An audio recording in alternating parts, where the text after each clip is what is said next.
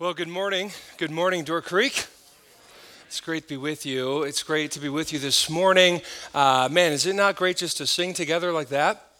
Oh, it's great. So, for those of you that are new here, maybe you're a guest, maybe you're visiting, I'm so glad that you're here with us this morning, here this weekend. My name is Mark, one of the pastors here on staff, part of the teaching team, and just excited to continue in the series that we've been in called What Matters. And we've been exploring the whole subject of work. And several weeks ago, when we started this idea of work and why it matters, our lead pastor, Mark Mayfair, just took us through the meta-narrative of Scripture, seeing how work is this theme that God ordained, that God said this is good throughout the entire Scriptures. And then the next week, Ryan, our campus pastor up to Forest, we talked about why work is hard today, why work is work, as he said it. And last week, we took a glance at how to connect our faith and our work. And so today we're going to just kind of round out our series on work as we explore why it matters. And I want to start by just kind of the beginning of my understanding of my own vocation and share in my terrible experience that I'm about to share with you. So maybe you are in this season of life, or you've been in this season of life, or maybe you remember being a teenager and having the conversations with your parents or maybe a school counselor, just kind of answer this question, what do you want to do? Right, this big question this monstrous question that we put on teenagers, right? This is, what do you want to do? And my dad's an engineer. He's a great engineer. And I remember just thinking, I want to be an engineer like my dad. I'm really good at Legos. I'll be good at engineering, right? Those match up. They don't. So I made sure I got the right grades. I made sure that I did all the right classes in high school. I got into the degree program I wanted to get into, the school that I wanted to get into, and I found myself as a freshman, and I was just overwhelmed like all freshmen are, and it was fantastic. And then in the biology class that I was in, it came time for the first exam several weeks in. Studied for this exam. Yeah, you know where this is going. Studied for this exam, and I remember taking this test, and then the next week, the professor hands the test back, and of course it's folded, and I take a peek, and I go, uh-oh. But it wasn't enough, because being the thorough professor that he was, he put all the grades up on the board, not individually, but it was a big class. How many people got an A? How many people got a B? So here's this graph chart. Like 30 people got an A, 40 people got a B, about another 40 people got a C, a few people got a D. And in a standard program of this caliber, that's where the graph would stop. But this graph didn't stop there. So no one got in the 60s, no one got in the 50s. This does get worse. No one got in the 40s, no one got in the 30s. One person got a 20% on the test. Talk about being devastated. I was like, what just happened? This is a good student. This has never happened in my entire life. The guy sitting next to me, he doesn't know me. He doesn't know that I got the grade. He leans over and he goes, man, that guy sucks. I just leaned back over and I said, I know. What is he doing in this class? And that just started a really difficult semester. And I remember calling my dad on the phone and saying, Dad, I don't think I'm going to be an engineer. And I wrestled with this question that so many of us have wrestled with in our life, and some are wrestling with right now, this simple question of, what am I going to do?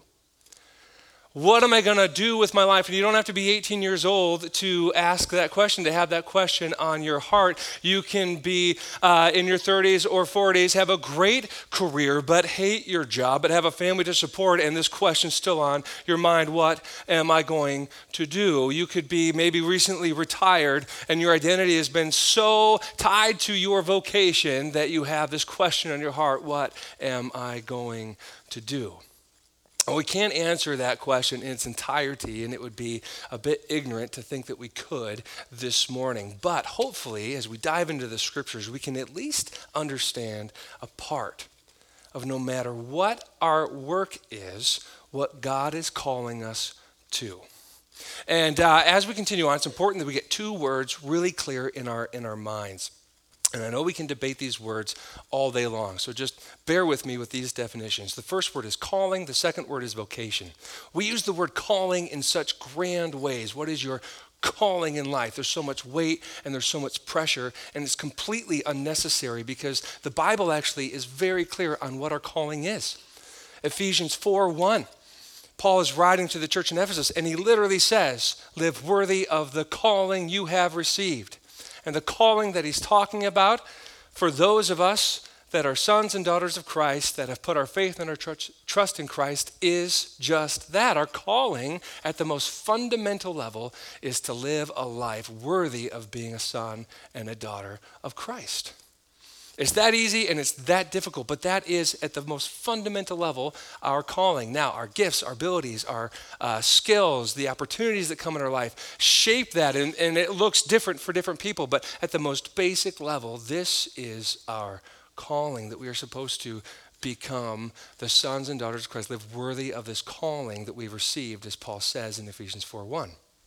And this takes immense pressure off then the second word, this vocation. Because if that's our calling, then our vocation is just simply the work that we do along the way, right?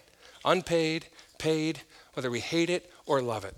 Few people, their vocation and their calling line up in magical ways. Most people, I believe, just in my experience and interact with lots of people, they don't exactly line up. And we're left with this question, what are we supposed to do? So what does the scriptures tell us that we should do no matter our vocation as we pursue our calling? You with me? All right, so there's a beautiful story in Acts chapter 9 that gets us to the point that we're trying to make this morning. Story at the end of Acts chapter 9 is a funeral setting. And this wonderful lady in the community has passed away.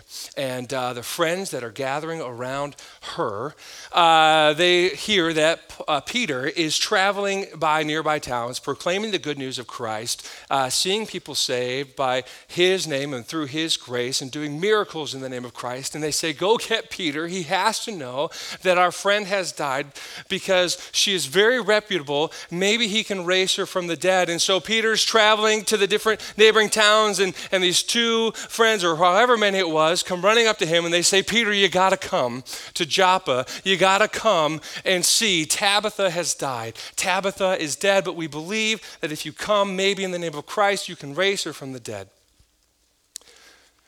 For those of us that have had the unfortunate opportunity of having a loved one pass, do you remember what it's like when someone who does not know the one who has passed and they come into your home or they come to the visitation? What we try to do is we're showing them pictures of our loved one. We're trying to validate the reputation. We're saying, no, this person was a very good person. Maybe it was a grandparent. Maybe it was a spouse, whoever it was in your life. If you had this unfortunate opportunity, you know what it's like to show the tangible objects which are left behind that give value, that attribute to the worth of the person who is no longer with us. If they were a skilled craftsman, maybe it's showing them the woodworking that they did, that they left as heirlooms. If they were good with a needle or crocheting, whatever it were, maybe the blanket or the clothes that they made. And this is the scene that Peter walks into as he walks into the upper room here in this house in Joppa to go see Tabitha. He doesn't come into an empty room where this body is being prepared. He comes into a room full of widows.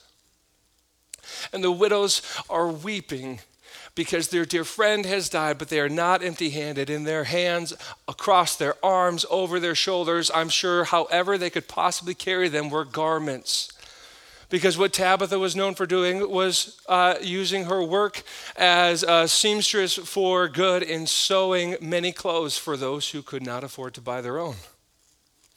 And Peter walks into this room full of widows, and essentially what he's walking into is these widows who care for their friend Tabitha, and they say, look, Peter, her reputation is true. Her reputation is validated. Look at all the good work that she's done in our community, work for the common good of so many people. And actually in Acts chapter 9, verse 36, it actually says this. It says, in Joppa there was a disciple named Tabitha. By the way, one of the few times in Scripture that the word disciple is attributed to a woman. There was a disciple named Tabitha, and she was always doing good and helping the poor. And so many times, no matter what we want to do with our life, many of us have heard the motivational comment of what do you want said at the end of your life? And Tabitha gives us an idea of what it is to have something really good said about you at the end of your life. Now, the story works out really well. Peter raises her from the dead. It's a fantastic story in Acts chapter 9, but it gets us to this point. What we're talking about today as we continue to explore work is that our work should connect to the common good. The work that we do, whatever it is that our vocation is, paid or unpaid, wanted or unwanted, should contribute to the common good, the benefit of those around us. And we're going to look at a specific scripture that actually helps us understand exactly what that could mean and who that should influence. In the 1940s, World War II started the decade, and it was a tragic war. And many men either had volunteered or were drafted and were gone, and the women entered the workforce in a way that had never been done in American history. And so in 1943, a man by the name of J. Howard Miller was charged with coming up with a PR campaign to help encourage and motivate the women in the workforce to remind them, you are doing good work. Do you recognize this image? Right? We can do it. This is like one of the most classic, iconic American images of the 20th century, and it's an encouragement. It was met with mixed success initially, but it didn't take long, and all sorts of iterations of this have existed since 1943 for the good of much work as women continue to enter the workforce. Women's rights groups, we praise God for the work that they've done. There's still a lot of work to do, right? But this kind of encouragement, this PR campaign, this poster, there's just this reminder we can do it. And I'll show you this today because ancient Israel actually had something very similar. But it wasn't a poster, it was a poem. And the poem was a beautiful poem. And I'm not a literary geek, some of you may be, so I will pretend to be one, okay? So this literary poem was an acrostic of the Hebrew alphabet, which means that every letter of the Hebrew alphabet lined up with each line of this poem. And that tells us of its importance. That helps us understand that this poem was supposed to be something that was memorized, as it was a tool, acrostic is a tool for memory. The other thing about this poem is that it's in the form of a chiasmus. You may say, what's a chiasmus? That's not a hole in the ground, that's a chasm. Chiasmus is a literary structure, and you can correct me later if I butcher this, but a chiasmus is a literary structure where essentially the poem, thematically and in what it's portraying, folds in on itself as it works thematically to a center point in the poem and then works back out in the same way, using different words but reflecting the same themes and the same ideas as it did moving towards the center. This is a beautifully constructed poem. Many of you know it as the virtuous woman. Proverbs 31 verses 10 through 31 is this poem. This poem that was actually written to men, of all things, and it tells us this poem actually holds some immense truth as we explore this idea of doing work for the common good. So whether you have a hard copy of the Bible or maybe you have your Bible on an app, on some kind of electronic device, let's go ahead and open it up to Proverbs chapter 31. We're going to read this scripture together.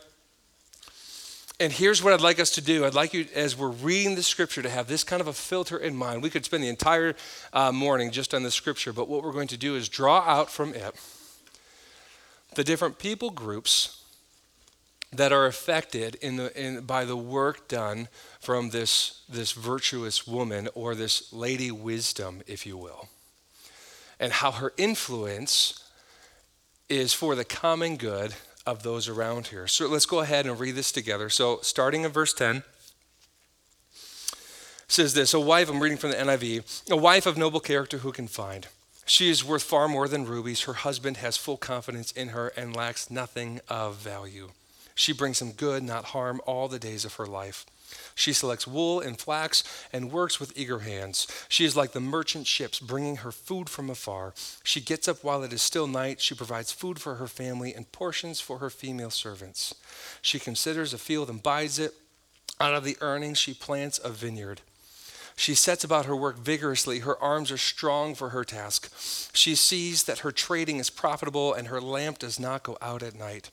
In her hand she holds the distaff and grasps the spindle with her fingers. She opens her arms to the poor and extends her hands to the needy.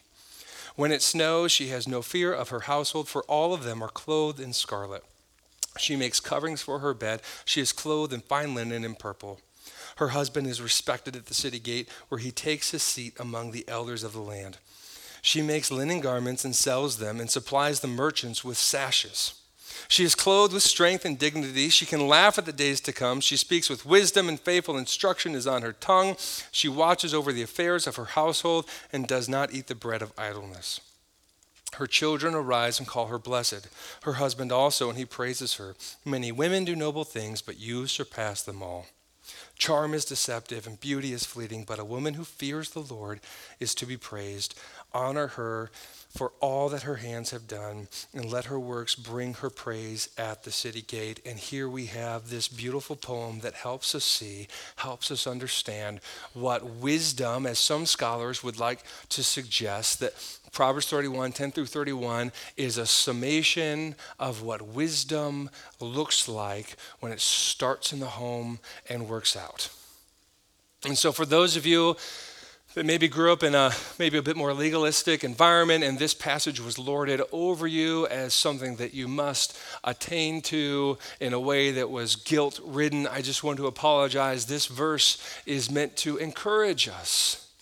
This verse is meant to ultimately point us to Christ, but just to show us wisdom in its embodiment can look this way in its work ethic and in its work for the common good of others.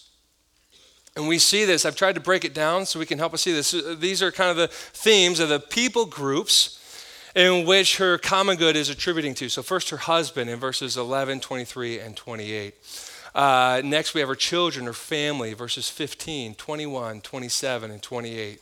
Next, we have those who work for her, verse 15, the poor and the needy, verse 20, and then lastly, just the greater community, including the business community, verses 18, 19, and 31. This woman was a working woman in every sense of the term. She's buying things, she's making trades, and what's beautiful about this is we take the totality of it and we're like, whoa, this is an extraordinary passage that we should attain to, wow. But if we break it down, they're actually very common things if kind of singled out.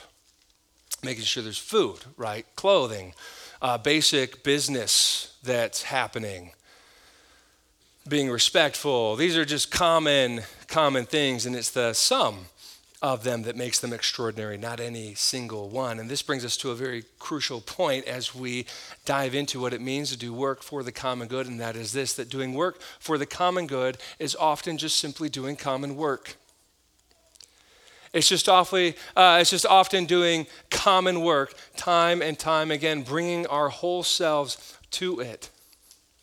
Look at Tabitha. She's just sewing clothes. There's nothing extraordinary about making a garment.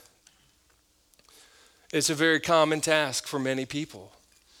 But she brought herself to it over and over and over and over again for the benefit of others. And this is how we get this kind of extraordinary event, this extraordinary reputation. Same thing with the Proverbs 31 woman. We have this, she has an extraordinary reputation, not because of one single thing that she does, but because of the summation of some very common tasks. And we live in a world that is riddled with the headline. Right? 15 minutes of fame on the news, or how many likes on Facebook that gets the most circulation, and we're just wired to go for the grand gesture. And some of us are gifted with that opportunity, and we should take advantage of it. But many of us, it actually distracts us from what it truly means to do work for the common good.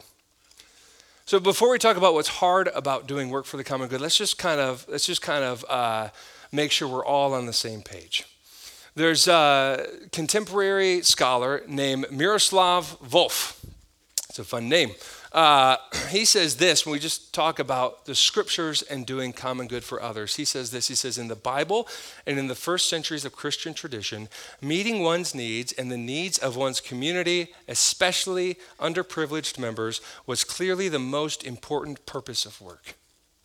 And we can see this. I just highlighted 2 passages, but you can go through, just comb through the scriptures and you'll find story after story after story of just people doing work for the common good. Fast forward many centuries. A couple centuries ago, we have the Puritans. The Puritans are a Christian group of people that made their name for a lot of things. But one of the things that they gave us is just kind of this beautiful language and understanding work. William Perkins, Puritan, said this a long time ago. He said, the main end of our lives is to serve God in the serving of men in the works of their callings. Some man will say, perchance, what? Must we not labor in our calling to maintain our families? I answer, he says, this must be done, but this is not the scope and the end of our lives. The true end of our lives is to do service to God in serving of man. And what he's answering is this question that sometimes in the back of our minds of like, what, am I not supposed to take care of my family? And he goes, no, you are.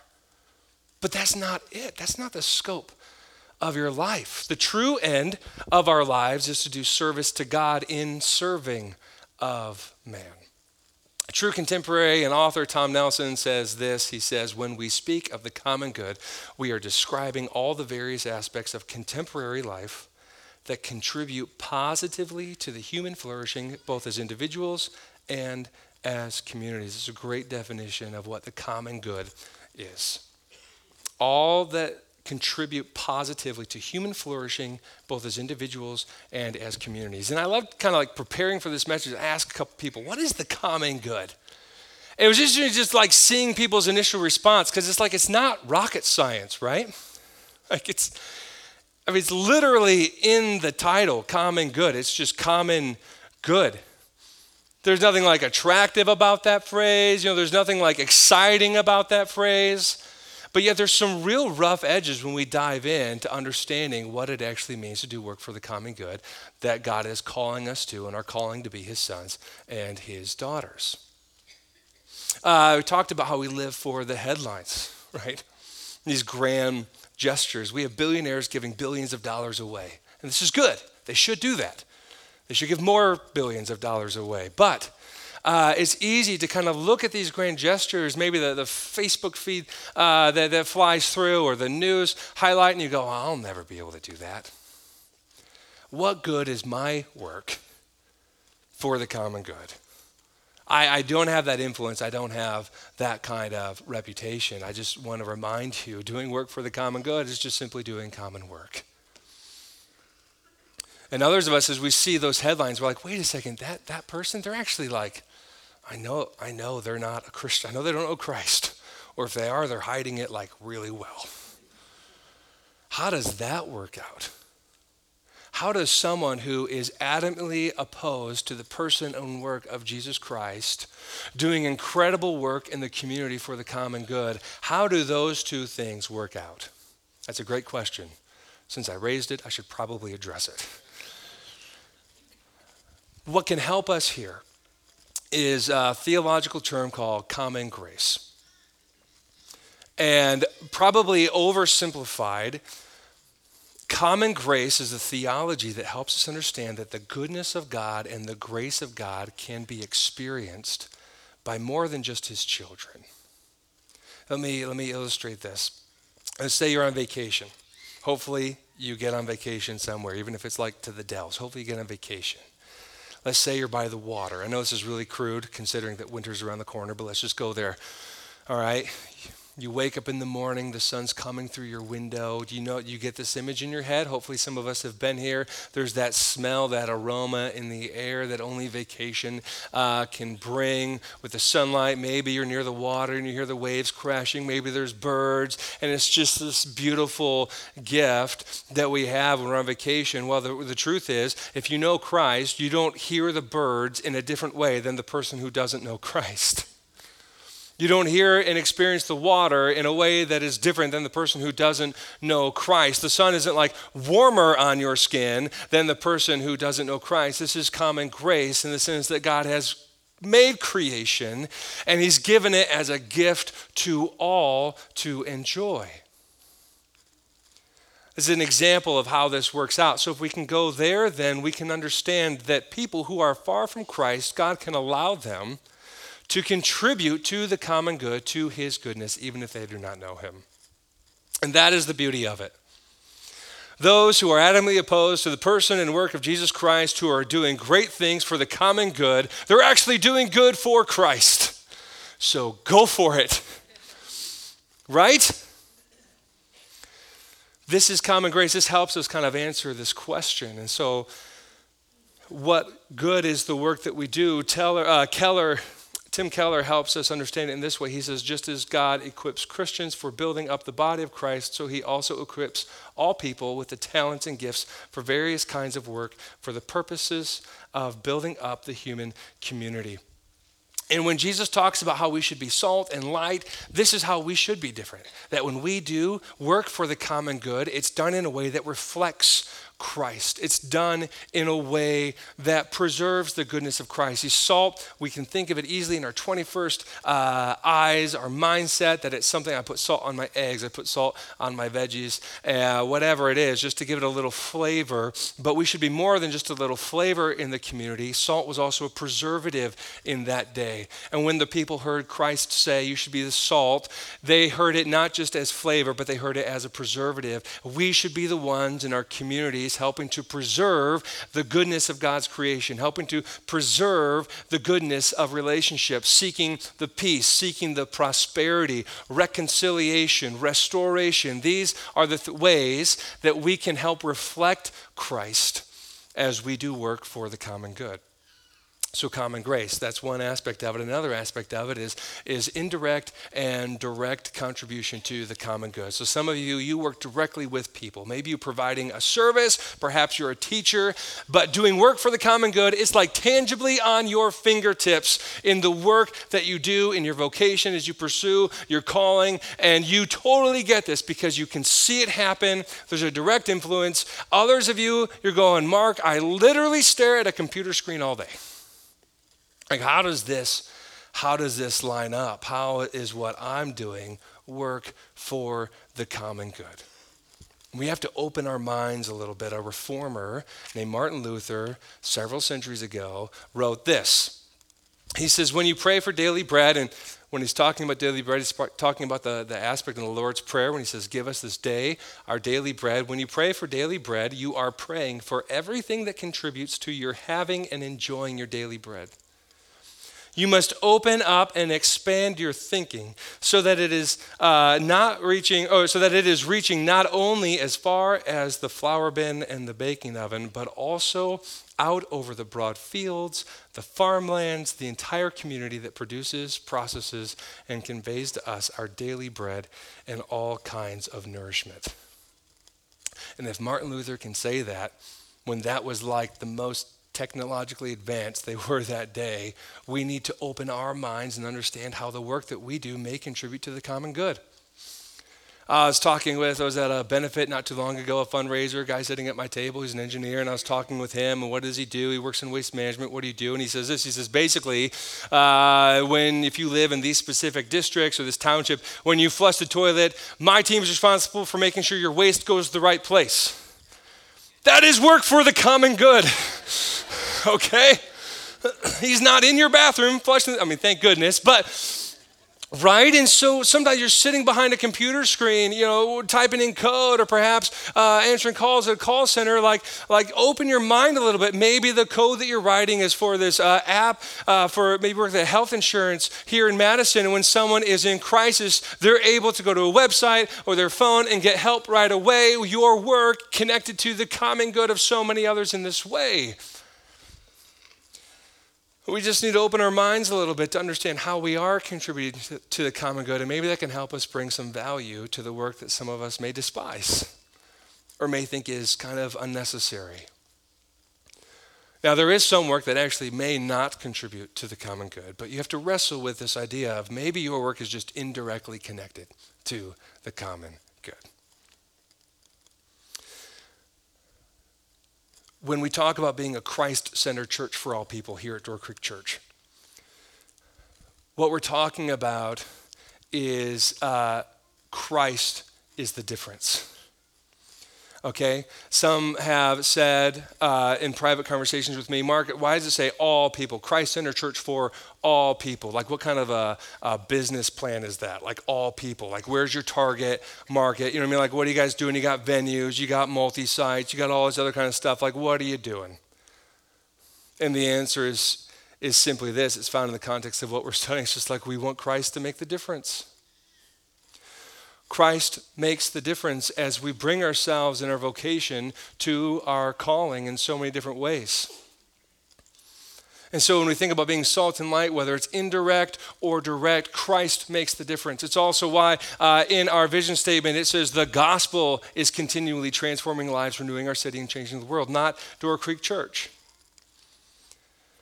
We hope that God uses us, but it's the gospel, it's the good news of Christ that actually transforms lives and renews our city and changes the world. And it's important to do the hard work of connecting our vocation with this calling, this specific aspect of doing good work for the common good, which is often just doing common work. So far, everything that we've talked about, common grace, indirect work, direct work, kind of understanding these things, it's kind of been all up here, right? Just kind of understanding it and the nuances of the words and these kinds of things. But this isn't what's hard about doing work for the common good. This is what makes it difficult. This is what really makes it rough around the edges. Dorothy Sayers wrote a book recently, and she says this that gets to this point. She says, the popular catchphrase of today is that everybody's duty is to serve the community. And most of us can agree with this. But, she argues, there is in fact a paradox about working to serve the community, and it is this, that to aim directly at serving the community is to falsify the work. I'll read that again. To aim directly at serving the community is to falsify the work. There are several good reasons for this. Let's dive in. She says, the moment you only think of serving other people, you begin to have a notion that other people owe you something for your pains. You begin to think that you have a claim on the community. You will begin to bargain for reward, to angle for applause, and to harbor a grievance if you are not appreciated. You give hours of your time, day after day after day, to pull off this wondrous event that does so much good in the community. There's a wrap-up event afterwards where the leader's standing up front thanking everyone, and in your heart, it says, in your heart, you just have this statement that says, I better hear my name called. I better hear my name so that I can get the recognition that I deserve, this claim on the community. I went out of my way to help that person. Someone better go out of their way to help me. They owe me. Have you ever been here? Maybe it's in a work environment, and your employer or your boss is handing out accolades, and he specifically singles out your business partner, your colleague, and he just gives them all the attention, all the praise, and you just go, where's mine? I stayed up night after night too. Where is my recognition? You're like, where is my plaque? Where's the thing I can hang on my wall? What's the thing I can take a picture of to post on Facebook? Where is my face in a bronze statue? Which some of us should never have our face in a bronze statue. What about in our families? What about in our families when the sibling receives fill in the blank? And our heart just says, where's my recognition? Where is mine? Because what we forget is this loving God who's gifted us so much that we don't deserve. All these incredible experiences through his creation, the skills, the abilities, the opportunities that we have through our day, his faithfulness lived out, his mercy lived out. He's given us the greatest act of common good that we could ever ask for, ever receive, when Christ was hung on the cross for the sins of the world. And through that, through our faith and our trust in Christ, he calls us his sons and his daughters. In Titus chapter 3, it actually says that we're heirs to Christ. And so when we read in the scriptures all these attributes of Christ and how worthy he is and how wonderful he is, we are heirs to that. And God says, I've given you all the accolade that you could possibly ask for. It's in Christ. This is your reward. But oftentimes it's just not enough for us, because we want something we can post or hang on a wall. And there's nothing wrong with receiving a reward, by the way. If someone wants to give you a reward, don't be like, run away. Don't do that. But our heart posture has to be right. Jesus actually speaks directly to this point in Matthew chapter 6. He says this. He says they have received their reward when he talks about those who want the praises of men. He says, no, they've received their reward. Again, in Luke chapter 6, in the same context of talking about doing good works, he says, expect nothing in return. Because when we talk about doing good work for the common good, we're just talking about doing common work over and over and over and over again, not because they deserve it. By all means, no one actually deserves it. But because Christ has already given us everything we do deserve, everything we don't deserve. Christ has already given it to us, and it's being rooted in him that we can just give and give and give and give and give. Have you ever found yourself saying, well, I just didn't feel appreciated? My question is, by who? By who? God's already done the work for us, and he's certainly shown us his appreciation. And we will always fail each other. If there's one thing you can count on, is that we're going to fail each other at least some point along the way. And yet we act surprised. Like, what? They were a person? No way. And I don't want to belittle your experience if you were the result of some kind of malicious intent, but for the most of us, man, we need to align our hearts right when it talks about doing work for the common good.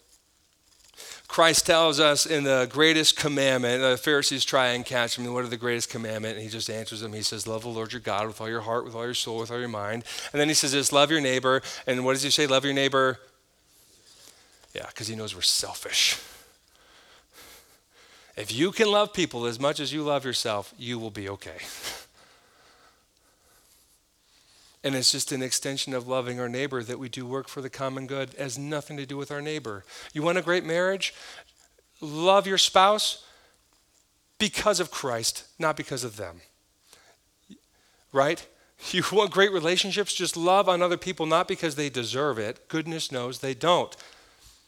Love them because Christ loves you, and Christ loves them. In Galatians 6, verse 10, Paul encourages the church. He says, do good to everyone. He also encourages in the book of Romans, chapter 12, verse 9, this is one of my favorite verses, just part of the verse, it says this, it says, outdo one another in showing honor. That's a really ambitious verse. Outdo one another in showing honor. Love each other with brotherly love. Outdo one another in showing honor. And it's all done in this kind of like this humbleness, knowing that it's not because we're trying to get an accolade from anyone else or because they deserve it, but because Christ has already done it for us.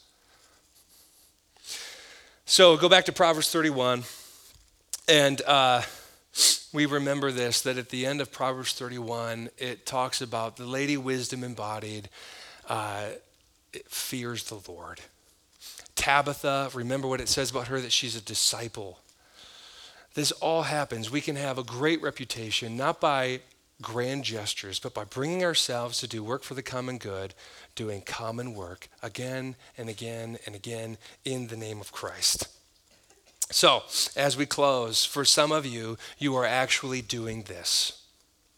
And I just want to encourage you, keep moving forward. Keep rocking on. Keep doing it. Last night after the message, I came down and there was a woman crying. And my first response was like, I wasn't that bad. And she was crying because her husband had committed suicide several years ago, a long time ago. And she had quit her job in the fashion industry and just received donations of fabric and sewed clothes for children and would send them over to Africa. I was like, you're a modern day Tabitha. And we just shared in the enjoying what we just talked about. Some of you are doing this work, and I just want to say thank you. Praise God. Keep doing it. Keep doing it. But I think for most of us, for the rest of us, we can just maybe ask ourselves a different question every day. Instead of asking yourself a question going into an event or going into an opportunity, what can I get from me? Well, how much money can I make? What kind of status can I attain? What can I get in response for this? Instead of asking those questions that our hearts may naturally jump toward, we can ask a different question. The question that we can ask is, what, with my abilities and my opportunities, can I do that will serve the most people? Can you imagine how different our lives would be if we woke up every day just asking ourselves that question? What with my abilities and my opportunities can I do to serve the most people? If we can continually align and realign our hearts on Christ, the good work that he's done for us, it can equip us to bring ourselves again and again and again to the work that he's called us to do for the common good, which is just simply doing common work. Let's pray together. God, so thank you for your word. Thank you for how you can encourage us in this way. Help us move forward as we continue to work for the common good. Help us reflect your goodness. Help us reflect your grace. Help us reflect your mercy. Father, help us in the understanding of our calling to be your sons and your daughters. Father, help us, we ask, this week. May we do good work for the common good in just simply bringing ourselves again and again and again to the common work before us. It's in Christ's name we pray. Amen.